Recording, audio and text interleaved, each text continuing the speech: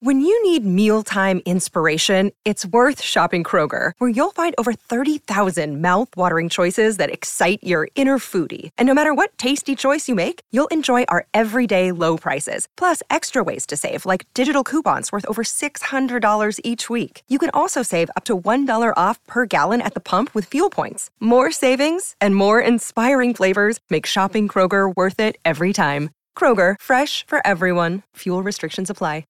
Hi guys, Geraldine here. Sorry I couldn't make this week's episode, and I'm particularly sorry because one of my favourite people, Louise Ní Chuilín, also known as Selkies, is on with Derek. Louise is a collaborator of mine. I know some of our listeners had asked for Peg Sayers masks in my little mask store, and ask and you shall receive. Louise is a wonderful artist and provided wonderful Peg artwork, so do check that out.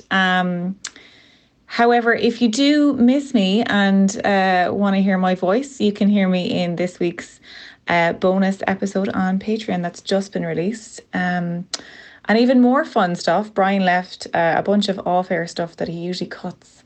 So you can check that out and see some of the behind the curtain work that you normally don't hear. That sounds a bit like Brian didn't do his job, but he definitely did. So yeah, I really hope you enjoy the episode. Please check out our Patreon bonus episode and enjoy the show.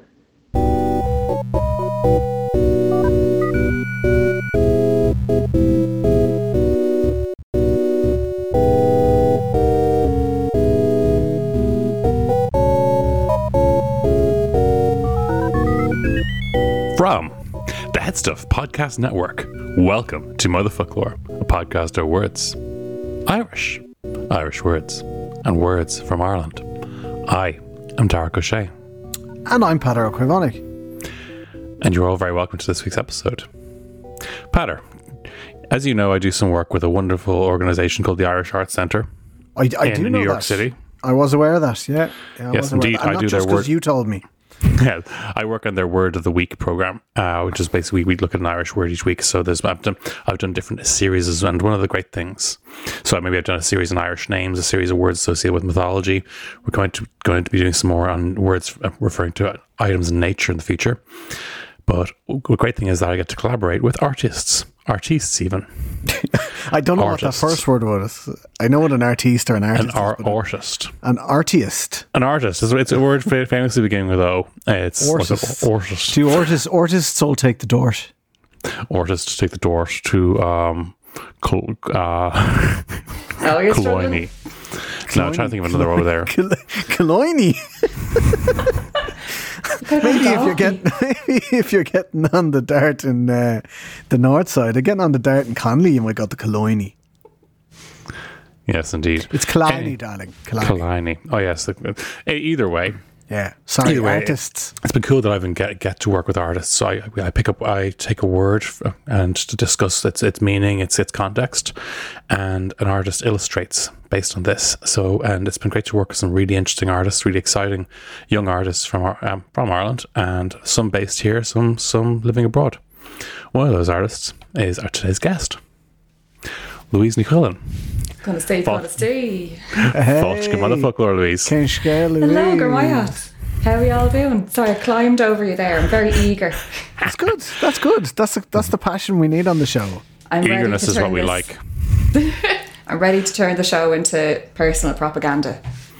Well, wouldn't be the first time. What was the last?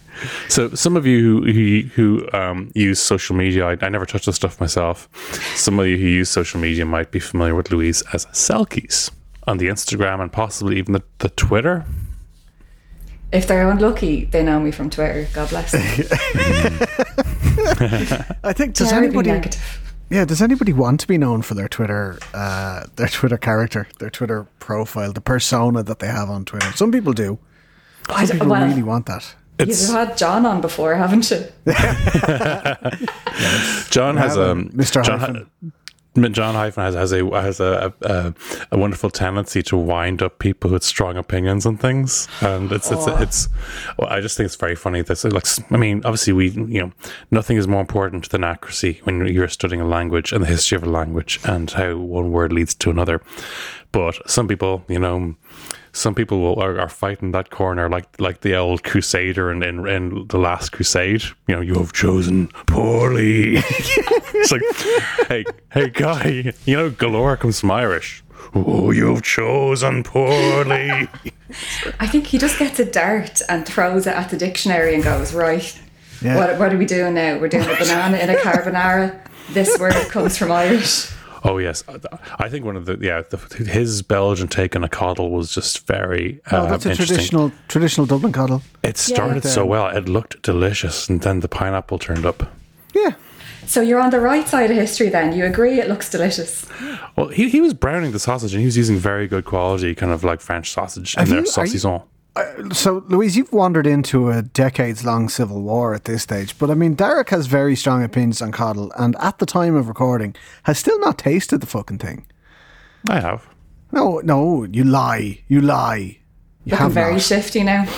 Describe the taste of a coddle. Well, I enjoyed a version of a coddle. Oh, no. Flag that. Here. Yeah. It had lentils in it. It was made. That's a dal. You ate dal. This is a whole new battle in the coddle wars. I didn't think it was going this direction, but it's like that old question: like, is a hot dog a sandwich? Is a dal a coddle? I'll take that. Actually, now that I think about it, if a hot dog can be a sandwich, a dal can be a coddle. Yeah. Coddle. Oh, we'll get John on the case. We'll see how it came from Irish. Dal comes from Irish. Dal definitely comes from Irish, and obviously they removed the sausage at some point in its travel eastwards. Because that wouldn't keep on the ships, you see. Yeah, that's it. The undercooked sausages wouldn't keep on the ships. Yeah, because they keep so well otherwise. Yeah, the old widow's memories. It's important at this stage to throw in a disclaimer the dal. Look, it doesn't come from Irish, and not everybody who says something on the internet or on a podcast means it to be taken as gospel. I mean, Darren does, obviously. More accurately, the evidence has not yet been supplied for the fact that it does come from coddle. It's only a working theory until that point. Yeah, I think it's important to say, you know, that like research, I mean, the humanities research, it's never finished. Like our understanding of, like, say, the 1929 kind of Wall Street crash is already evolving rapidly in respect to things that have just happened in the past 2 or 3 years. And our understanding of the 1918 pandemic has changed dramatically. Like, people never talked about the Roaring Twenties in the context of the pandemic before until now. It's like, yeah, okay, now I get it. Now I want to go out and be a flapper or a dandy or a fop and do all those 1920s things because, yes, you need to relax after a pandemic. You need to let further loose. To that point, because research is always ongoing and developing, and knowledge is this kind of amorphic liquid thing, it's only a matter of time before we can claim every word as Irish, and we will. It's just a matter of time. We'll do it. We'll do it. We definitely will. We will find the evidence, and if not, we will create the evidence. Oh no, Louise, I said the quiet part loud.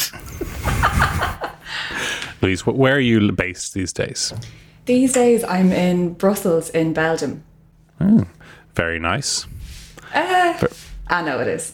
So Belgium is in many ways a very underrated country. Great beer, great chocolate, great artistic stuff. Huh? They do lace. Good lace. Stunning lace. Stunning lace. Top quality lace. Kerry does lace as well. Kerry I've does seen great Kerry lace. lace. As well. Is it as good as Belgian lace? I've seen it. I'll leave it at that.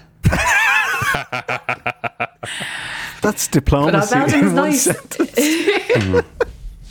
So, I mean, and so as an artist living in Brussels, and you've arrived in a city with a remarkable artistic tradition, specifically what the word comic doesn't really get it, but what they refer to there as bande dessinée. Yeah, they do. They kind of reject the idea of a comic, not just because it's a different language, but I think that implies it always has to be funny or even like light-hearted. Whereas a lot, when you go into the shops over here now, and they're specific bande dessinée shops with only comics, you'll have a couple of like Japanese things in there. You'll have like probably a small number compared to the shops at home of the American gear, but the stuff from here, the stuff from the mainland, is dark. Like there's a lot of like concentration camp comics. Mm-hmm. And I think a lot of people would go, yeah, you know, Tintin, or, you know, the... What one were you talking about earlier? It was the... Smurfs. Lucky Luke. Lucky Luke Smurfs. and Smurfs. But I do remember reading the lad who wrote Asterix, René de Goscinny. He was I was always interested in him because he died the day I was born. Ooh, reincarnation. Yeah. Reincarnation. And what I found was he was very kind of well, yeah, I guess his Jewishness is extremely important to him, and there are loads of kind of coded messages about his own Jewishness in Asterix, including the color of Obelix's outfit being like the being kind of the pale blue and white stripes, and how the kind of the Gauls in his comic books are actually kind of a coded reference for actually for Jewish people and how they're treated in World War II in France and in Europe at large. I never knew that. That's amazing. I loved Asterix. I read all the Asterixes. Read them all when I was a kid. Can you name the only Irish character in Asterix? I can't. I'm just going to say straight up, I can't. Is it going to be something horrendous? No, actually, to be honest, it's a bit funny because you know how they do it. Like they like in the English. I only know the English version, obviously, but the names are all puns. So like the druid is called Getafix, and the blacksmith is called Vital Statistics, and the fishmonger is called Unhygienics. But in Asterix in Britain, he goes and he visits his cousin on the island of Britain, and there's visiting chieftains from Caledonia and Hibernia. Oh. And the one from Hibernia, the only Irish character in the whole of Asterix, his name is Veroptimistics.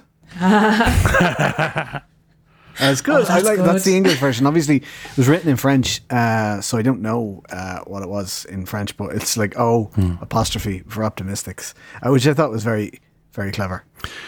It's great when you can actually, I suppose, when something is fit for translating, and they can make puns, and they can have their creativity, because so often things can be lost in translation. Yeah, you love when we get a shout out as well. Yeah, I love looking for Irish people in anything.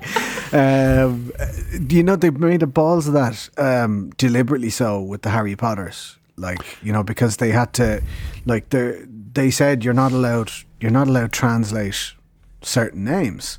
But sure, your man Voldemort, his name has to be an anagram. Yeah. Like, so, like, I am Lord Voldemort has to be an anagram of Tom Marvolo Riddle. So, like, the fucker's middle name in French is Elvis, just so that it could say "Je suis Voldemort" on the in the anagram. Like, so it's like his name was Tom Elvis Riddle or something like that. So they but like and then they said you can't translate the names. You have to keep the proper names. That was when, like, Harry Potter became big money. Film. Yeah. Film. When it was becoming a film. Not so much the film, but more the theme park, and when Universal sort of really monetized it. Yeah, they started copywriting the English language words that were particular to Harry Potter, like fucking muggle and things. Yeah, all that shit. Like that. And transphobia. But they they haven't copyrighted that, unfortunately. You can translate that le transphobie. But the thing about it is it kind of ruined it for a lot of translators, because when they started work on their series of Harry Potters, like with the first one, they were able to, that's a pun on such and such, so I'm going to change it, I'm going to make it that. And it's like, no, it has to be the integrity of the entire series depends on this character being called Dolores Umbridge. Yeah. So you can't call her whatever the French word or the Portuguese word for Umbridge is. It's also like Voldemort himself. It's like when that's used in English, it's like, ooh, this kind of foreign word that implies death or something scary. But in French, it's just literally escape from death. And they're like, oh, I wonder what this character's motivation is going to be. What, you mean he didn't die? I'm shocked. He was kind of into not that there was any hint of that beforehand.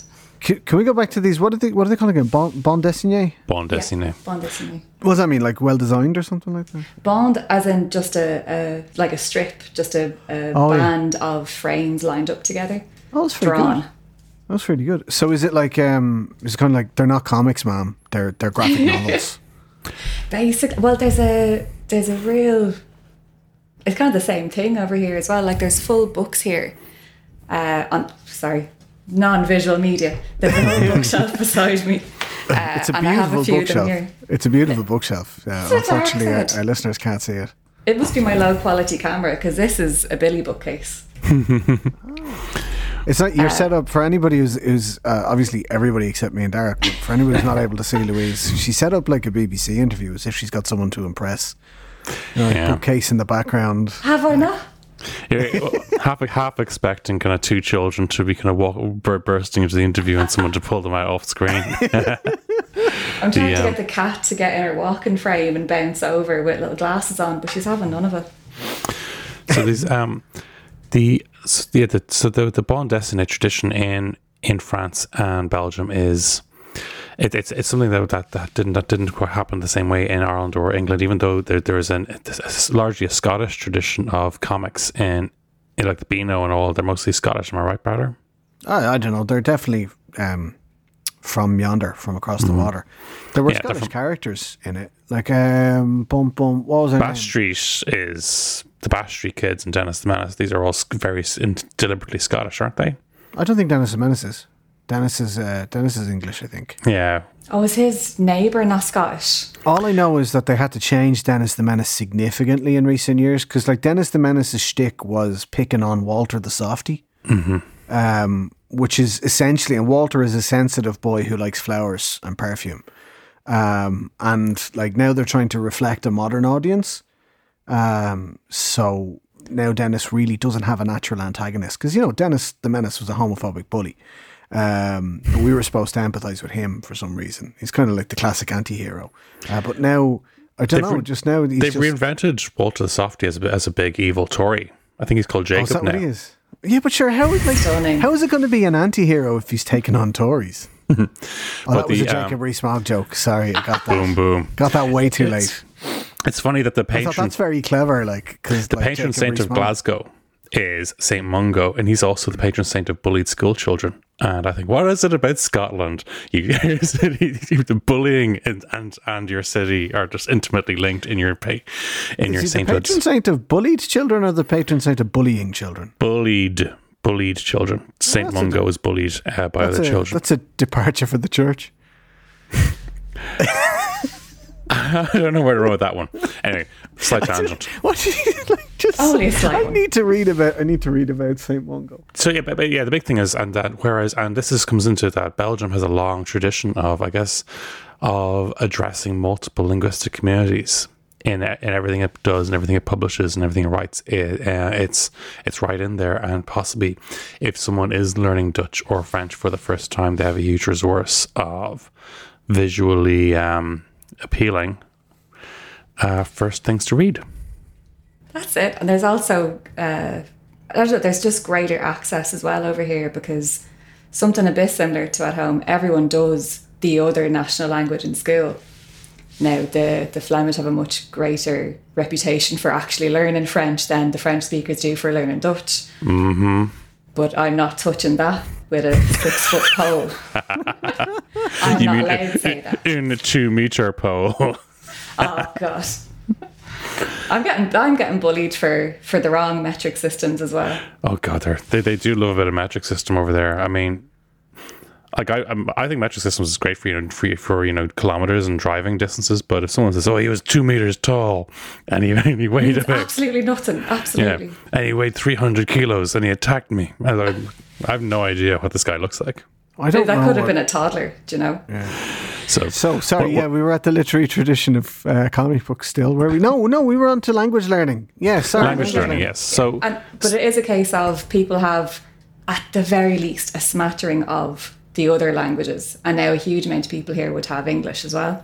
Particularly people, kind of my age, which is very handy for me, I have to say, given that I've heard horrendous Dublin accent in French, which is nice. So I remember meeting a Belgian on holidays and I asked him, like how he was talking about his teenage daughter, and I said, "But can you just tell me like how many languages your daughter speaks?" He said, "Oh, it's 5." I just Yeah. And this is just, this is just normal. And I said, is she, it's an especially bright girl? He goes, no. Proud of it as well. See, they're quick to say that. No, she's how you say thick as two shot blank.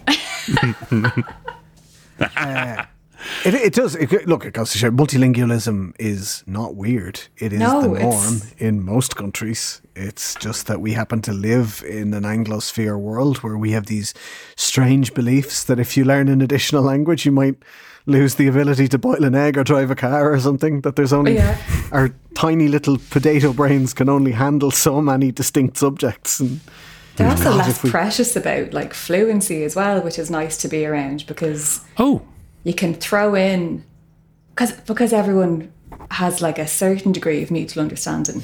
You can throw in like my fella's mother, for example.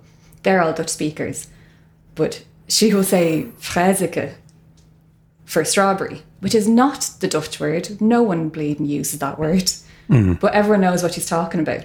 Rather than her say the Dutch word, which I think is aardbeeren. Perfect accent there, by the way. Yes, well. Aardbeeren. Well, it's the same in German. Erdbeeren.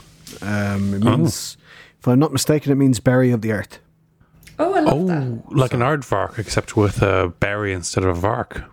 Pretty much, yeah. Why not? Obviously inferior. Aardvark meaning what? Darren. Pardon? What's vark? Vark is a pig, yeah? Okay, yeah, so it's like a ground pig. Okay, that makes sense. That's Afrikaans, though, isn't it? That's not Dutch. I think, yeah, it's Afrikaans. Dutch isn't some a Dutchman. A Dutchman saw the little aardvark running around and says, "Hey, look at your man! Look at your man! Look at his belly!" He turned to his mate and went, "That's you." Just as an aside, that's you. That is. I'm a huge fan of naming conventions for animals that you see if you try and relate them back to an animal that you already know. Which is why, like, there are alternative names for almost every animal in Irish that involve, like, it being either some form of dog or cat or horse. Like, the Irish for hippo is Doverach. Doverach. It's a water horse. Perfect. The Irish for otter is Doverchu, which is a water dog. And I think, I don't know, is there a Doverchat? It might be catfish, who knows? But I mean, there probably is. A pine marten is a cat crown. Tree cat. Perfect. So I like that. Ground pig. What more could you want? Because what everything really is, if it's not a type of dog, a type of cat, a type of horse, a coddle? Coddle. Yeah. It's either a type of horse, a type of dog, a type of cat, or you can boil it. And that's everything. My tiny little potato brain can't take on any more terminology. A porpoise is a sea pig, isn't it? Muckmara, yeah. Muckmara, classic. They're gas lads when you're out in a boat and they're popping up and saying, "Oh, how's it going?" But yeah, porpoises are mad altogether. They seem like dolphins that aren't up themselves. Do you know? They're kind of like if dolphins were like if dolphins were doves, porpoises would be seagulls. Or would they be gicknas? Gicknas. Like, do you know, a gickna is like an unashamed street pigeon. Wrong number of legs, wrong number of wings, extra eyeballs hanging out the front. That's I don't think I've ever seen one of those boys. Oh, you have. They're the ones that walk like doves. Doves famously just leave their kids on Parnell Square and have them copy the birds. Copy the pigeons. I've never seen a baby pigeon, but I have seen baby doves walking like pigeons. It's much the same thing. Baldy, funny looking. Make weird noises. Squawking, that's it. Squawking six everywhere. In a row. Scabby little knees. Yeah. They rob your chips. Oh, they are the worst. I miss home when you say that. Like I was once, there was a sunny day and I was wearing a brand new shirt and I was eating an ice cream and I was just talking to Erin and a seagull shot on me, got some on my new shirt, some on my ice cream and some in my mouth. And I'm fairly sure I heard it say, "Fuck you." As it flew off. Oh, that was, and the worst tragedy about that, Louise, was he had to throw away nearly half his ice cream. Oh, jeez. That's a real Calvin man joke, isn't it? Free toppings. That's... This is how it's always been. Double Love is a podcast in which we explore the strange and terrifying world of Sweet Valley High, book by book. Join me, Anna Carey. And me, Karen Moynihan. As we revisit one of the maddest series of books ever written, or ghostwritten. If you ever read about the perfect blonde Wakefield twins, Elizabeth and Jessica, with their eyes the colour of the Pacific Ocean, then you might enjoy listening to us absolutely tearing them to shreds. Affectionately, of course. But of course. And even if you didn't, there's still plenty of drama, kidnappings, stolen boyfriends, and seemingly mandatory school dances to entertain you. Find us on the Head Stuff Podcast Network and wherever you get your podcasts. Louise, in addition to you want to talk a little about your work when we were collaborating with the Irish Arts Centre? We were talking about words from mythology. Oh, we should stay on topic, you're right. Yes, remember topic. Do you know how we're not just Skyping? We're not doing book club at the moment. Mm-hmm. We had a lovely time. I had a lovely time. I don't know about you, actually. I thought it was fantastic. It was really nice. And the Irish Arts Centre in New York, lovely crowd. They kind of, what the girls were saying to me was this is like a back to your roots, new interpretations of old stories and kind of new visualizations of notions that have always been around. Like, I think was Amy Louise did the Banshee. And Amy Louise did the Bonanach, the ghosts, the ghosts that haunt battlefields, the kind of like an Irish Valkyrie. Her stuff was gorgeous, I have to say. Her stuff in general. Is it Bonanach a Valkyrie or is it more of a Revenant? It's somewhere in between. It's similar but different. As in, there's Bonanach and Bocanach, and they both kind of haunt, and they both fill the skies before a battlefield. And Gintly Guinea. That's class. And you get to project whatever kind of motives on it that you want. So there's some people who are like, oh, they're here to oversee, or they're here to harvest, or they're here to just enjoy a bit of chaos. The Gang and Queens, I asked them, and the Irish department who run the Dictionary of Irish Language account, and I said, just so I don't stick my neck out and get it knocked off. Bonanach and Bocanach, they're not good and evil. Like first, it's not like one's white because it's good and one's goatee because it's the devil. No, they're both bad. They're both bad. Don't be telling people one's. Don't be. So I said, fair enough. I won't do a Johnny Hyphen on it. I will be as close to the facts as I can. He'll be delighted now to hear that do a John Hyphen is a thing. Intentionally troll academics and purists. To not invent your own mythology when Irish mythology is dark though. I mean, because every supernatural being, every single supernatural being that exists in the Irish sort of corpus is like, it's out to get you. Mm-hmm.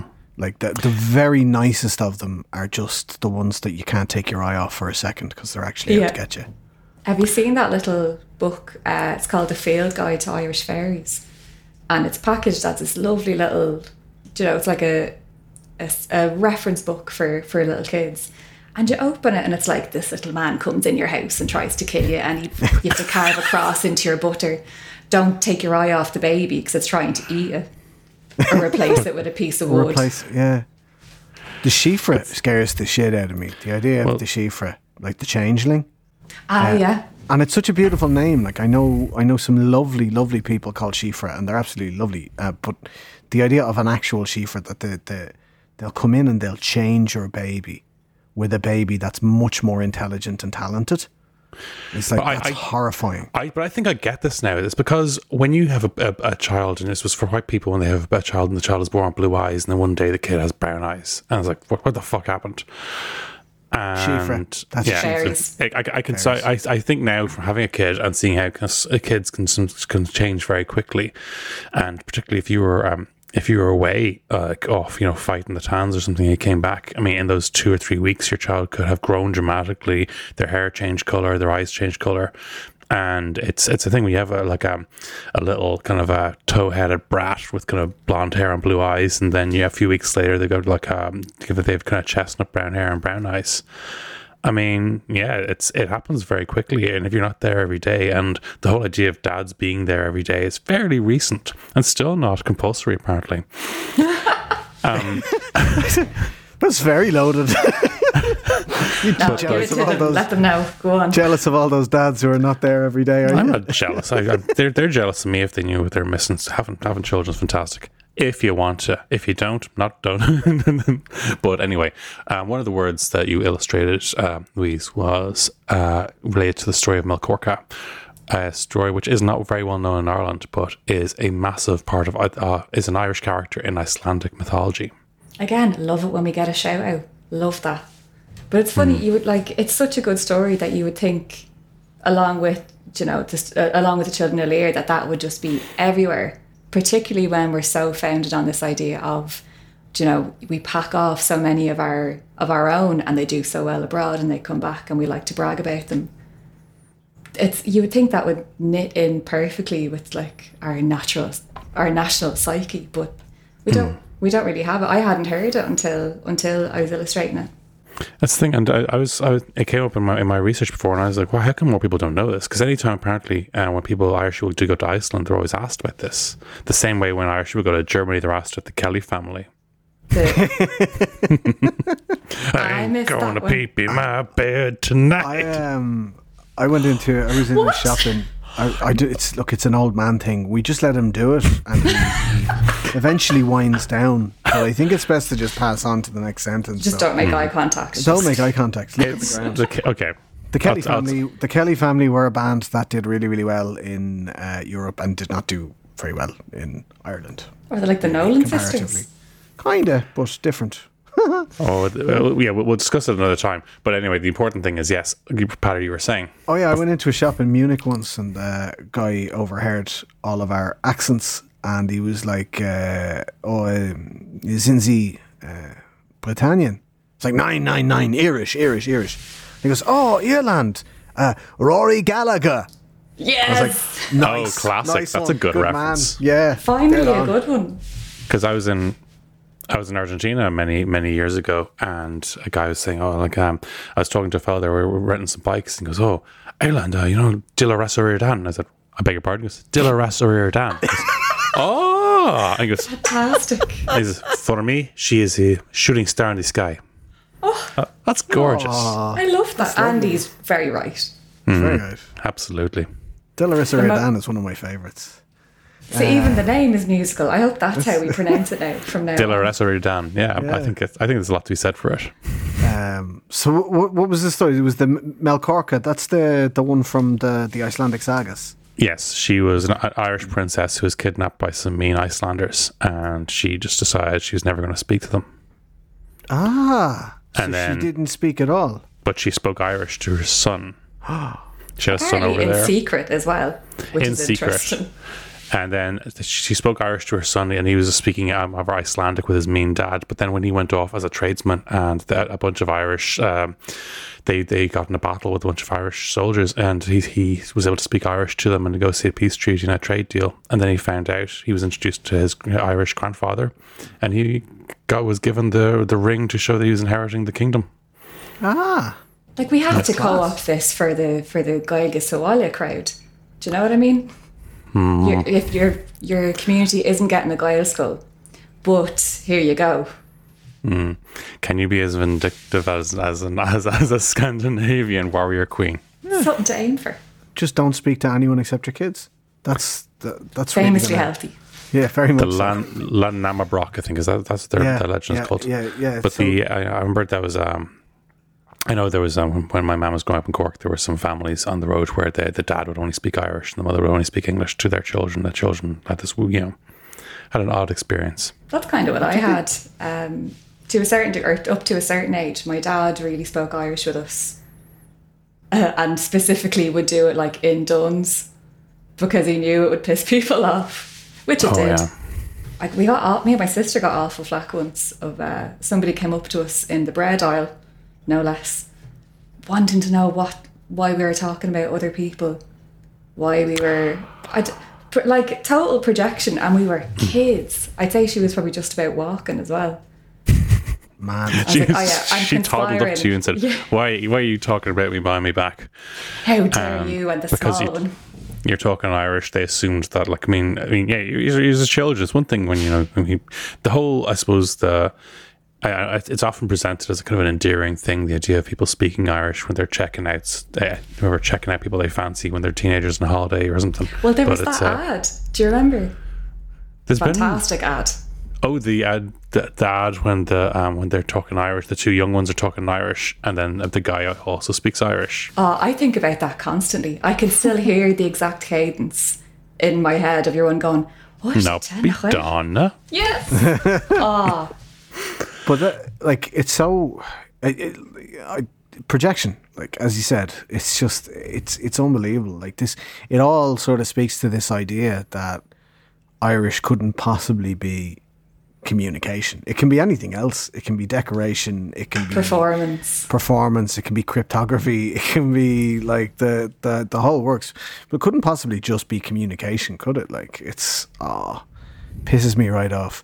Why are you talking about me behind my back? Because you're a little fucking geekna. Get out. Hey, we won't go against geeknas now. They're a noble breed. Noble breed of flying rat. They don't deserve that. Another word which you illustrated as part of the series we did was Riestrad. Yes! Yes! That's a good one. A cracking word. A cracking word, to be fair. And I get we have to bring it back. It's another thing. I have to keep it in the wallet to just whip it out. Do you know when you have a really bad sneezing fit? Mm-hmm. Or when you get just like a little bit of spit goes the wrong way and you really have to cough it up. It's funny because I suppose when you see how kind of some people like I suppose sometimes you see Riestrad. I love the way you interpreted it because you got right down to the root of the Cuchulain's name meaning and those two things. And then sometimes in some of the texts you see, he like turned it to a big flat kind of four-legged monster with a tube of blood squirting out of his head and fire shooting out of some hole. And it's like, yeah, let's find something we can all work with. You know? Do you know what it is? It reminded me of these medieval depictions of angels as described in the Bible, which is just a big mess of eyeballs and a tail attached Nobody on wants fire in that. the sky. That's it. Few wings. Angels are horrifying. The way they're described, like in the Christian mythology, it's absolutely horrifying. Like, imagine a wheel, but made out of eyes and on fire all the time, and it sings. And sometimes legs for but flying. Can we just? But like, imagine you're a painter, Raphael Sanzio sitting there going like, I'll tell you what I'm gonna do. I'm gonna do a handsome white guy with some fucking wings because that's just I know how to draw that. Yeah, he's looking at his notes going, geez, I have to find a reference now or I can call my boyfriend in from the front room, have him put on a little sheet, and everyone's happy. Everyone knows Mick is handsome. They all want to see me paint him. I'd say the worst job in Renaissance art was the guy who had to paint kind of white robes over nudie bits because the church was there saying, more robe. Didn't they have to put on temporary like bits of not quite stone, but obviously like drape stuff over all the Mickeys on the statues and things like that? Little plaster fig leaves. Plaster fig leaves. That was it. Yeah, they didn't last long. God forbid, yeah, because who knows what was going to happen there? But it was a hell of a thing. They were patrons of the arts, Pater, patrons of the arts. Yeah. In addition, Louise, to your work with the Irish Arts Centre, and your work with Block, which we'll come back to. I do want to have to get onto something very important. You collaborate with one of our regular Motherfucker co-hosts, our dear friend Cara-Jean McAvoy. Yes. You have worked on her mask project. Well. And I'm also I'm chairperson of the Gara-Jean fan club. I just want to confirm that she's unreal. She certainly is. But yeah, we've now bonded over being massive Peg apologists, and so I've not that she's had to apologise for, obviously. But this is the thing, because you were one of course, last year's Glops glamorous ladies of Peg. You said you weren't going to use that. I'm sure Brian will cut it out. We're making Glop a thing. We're making Glop a thing. Basically, like last year. I'm not going to be able to cut it out if I put it in every sentence. Could we put it to the Cardi B version? No, never mind. Moving on. Yeah. You're thinking like Glop. That's completely different.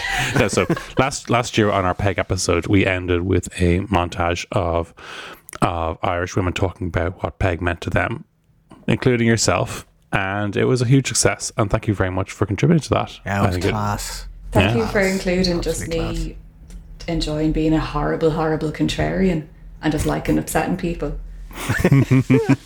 But to move on to nice things. That's the entire reason we speak Irish. Oh yeah, just to upset people and in Duns. In Duns, in the bread aisle. It's all because it's all because a certain radio station exists, and we just want to give them content. Personally, I do it for the grant that I get directly into my bank account every week. I don't know how much you use are on, but I actually get extra for being out foreign and speaking the made up language that Dev gave us. Unfortunately, I drew the other side of the coin. I'm a impoverished, bog-trotting, potato-munching Irish speaker. So, the flip side of Schrodinger's Gaeilgeoir. So you don't get to get the Arts Council grant then? If you make up a few little songs or something, they'll give you something. Well, so they tell me on Twitter. Yeah, apparently so. Yeah. But sure, as you say, like, we don't even speak a real language. It was all put together by Dev in the 1930s. It's all an excuse. I'm the guy who had the stop sign taken down at that dangerous road because it didn't say stod in the equal sign size. Madness. See, stop and stop. They're just, it's not the same thing, do you know? No. We're nothing if not pedants. But that's, and yes, so anyway, your love of Peg and Contrarian led to the Peg themed mask range. Yes, so I drew up fun, happy, smiling Peg, and there's a crowd called Spoonflower that we were able to send off to. They printed up the material, sent it back to Geraldine, and she ran up these gorgeous masks. They're pink, they're real kind of Mean Girls vibe, which I feel like people are going to hate. I loved them. I just I missed it. I took a digital detox, and by the time I got back online, like, I only took a few hours off, but I got back online, the shagging things were sold out. Amateur, but if there is another one, off. I know that's what you were saying to me earlier. Like, the secret is never to log off.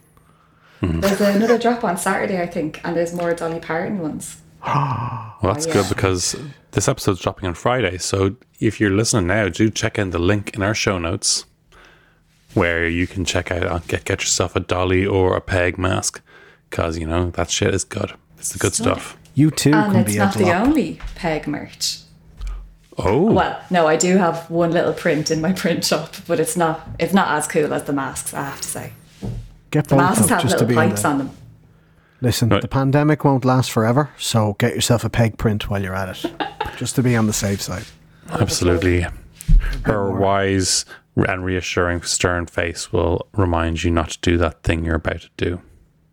Don't be starting fights on social media. That's what's in her eyes. Absolutely. It's never the slam dunk situation you think it's going to be.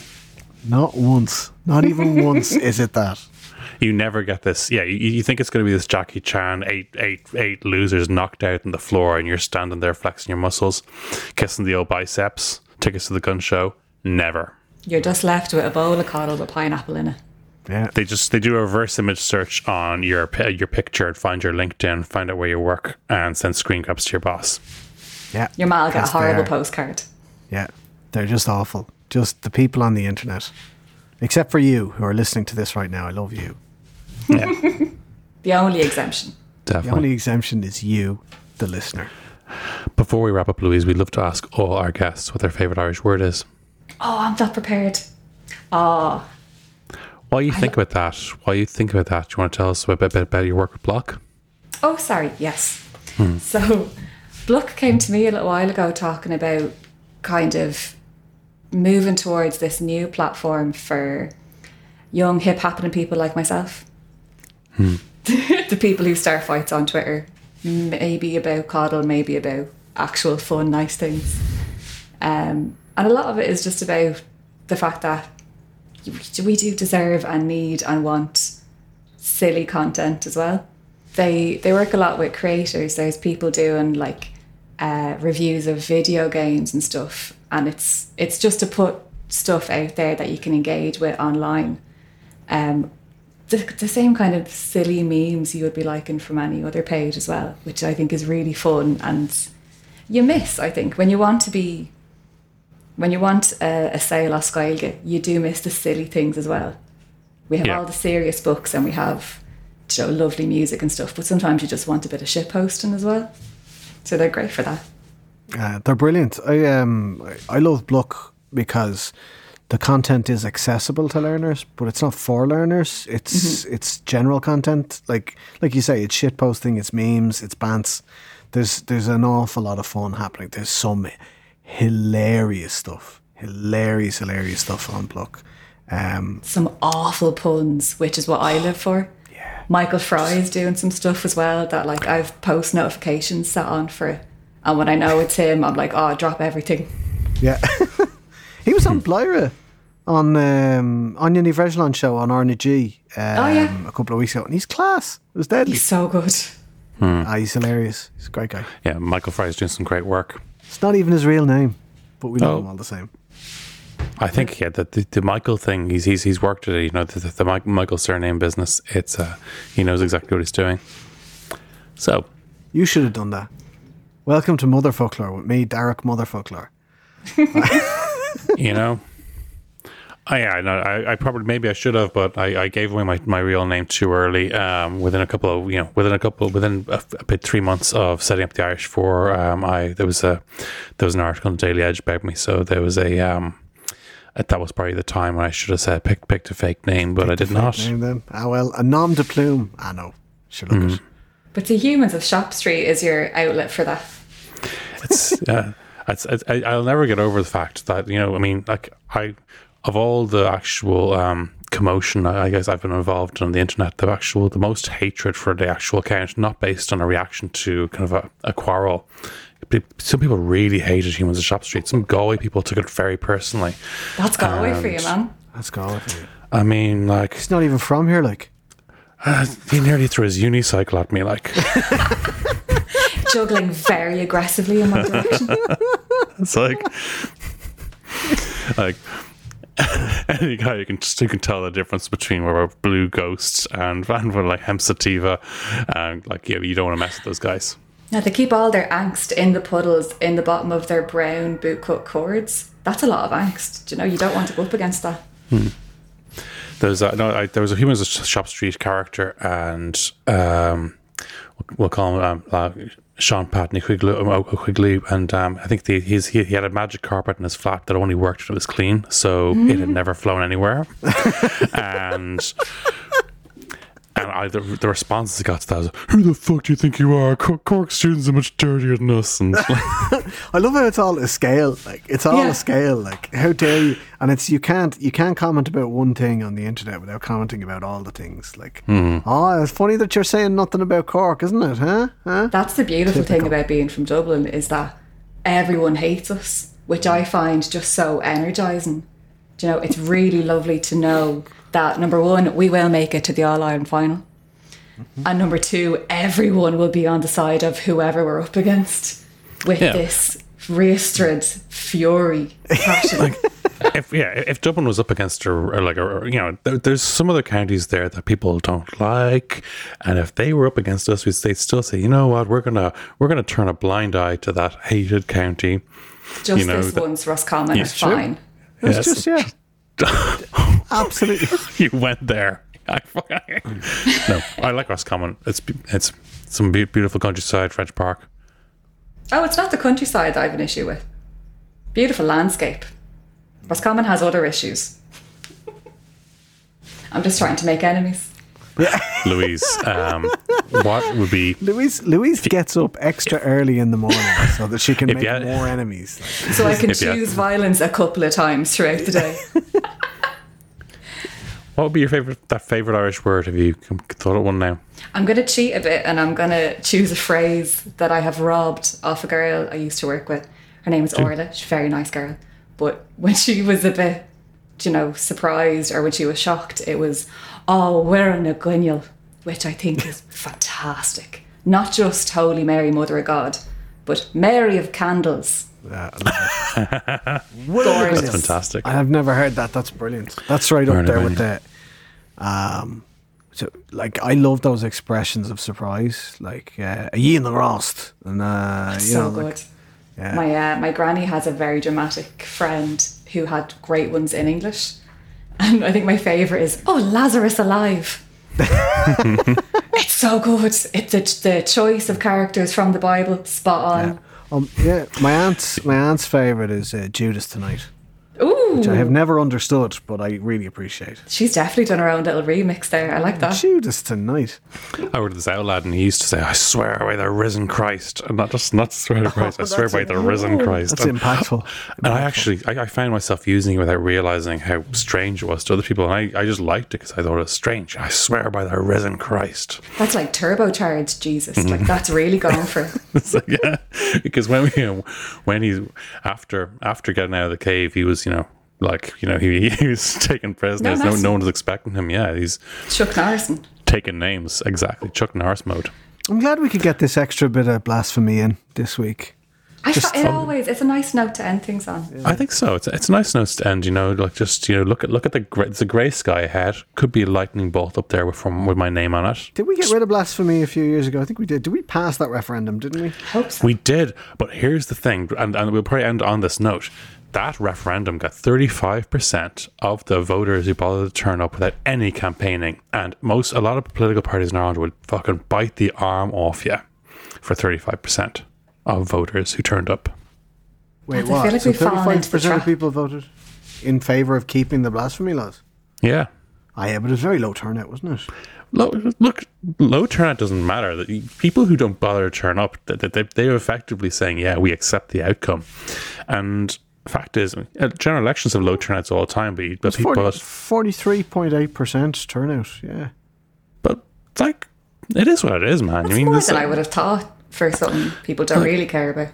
Because it was the same day as the presidential re-election, which I think it wasn't a great election. But I think the fact is, if you have a 10% turnout, the result still stands. Yeah, but the thing is, right, I wouldn't look too much into people voting to keep blasphemy laws. At the end of the day, sometimes you just want to give the sitting government a kicking, so you vote no on whatever bullshit referendum is in front of you. It's why we didn't get baby president. Remember baby president? They wanted to lower the presidential age from 35 to 21. Yeah, but I think the reason I think most people realise that, yes, a young person could do the job, that they didn't want a baby ex-president. They didn't want a 29-year-old former president going to gap year in Australia getting in a fight in a bar.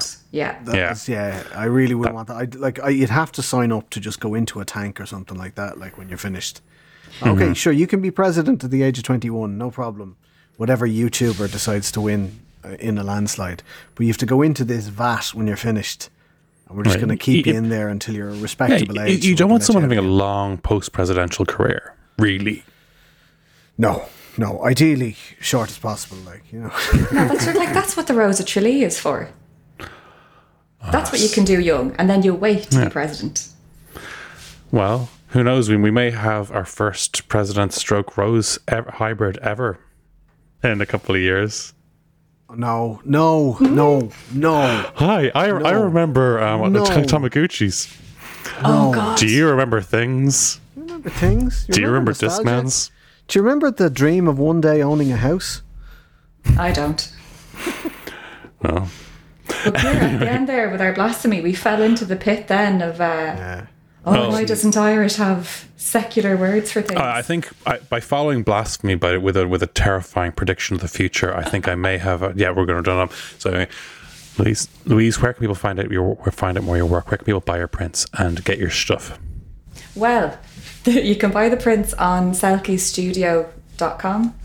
I'm on Instagram as Selkies with a little underscore afterwards, and Selkies with an underscore as well on Twitter. But you don't want to see my opinions there. I'm not nice. Louise Nicole, thank you so much for joining us today. Thanks for having me. Slán, lads. And until next time, it's Slán from me. Agus Slán Wimshe.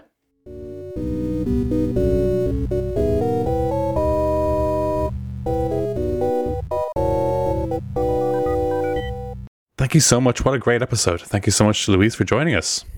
Motherfucker comes out every Friday in the Headstuff Podcast Network. You can contact the show in the WhatsApp number in our show notes. Send us a message. We might even include it in an episode. Thanks, as always, to Brian for producing and to Kirsten Shield for the amazing artwork. And thanks to all the team at Headstuff for keeping the show alive. See you next week. Bye-bye. Slán. This has been a production of the Headstuff Podcast Network.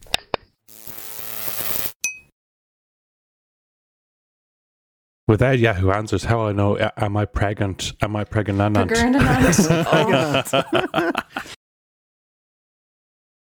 The trick is just never log off.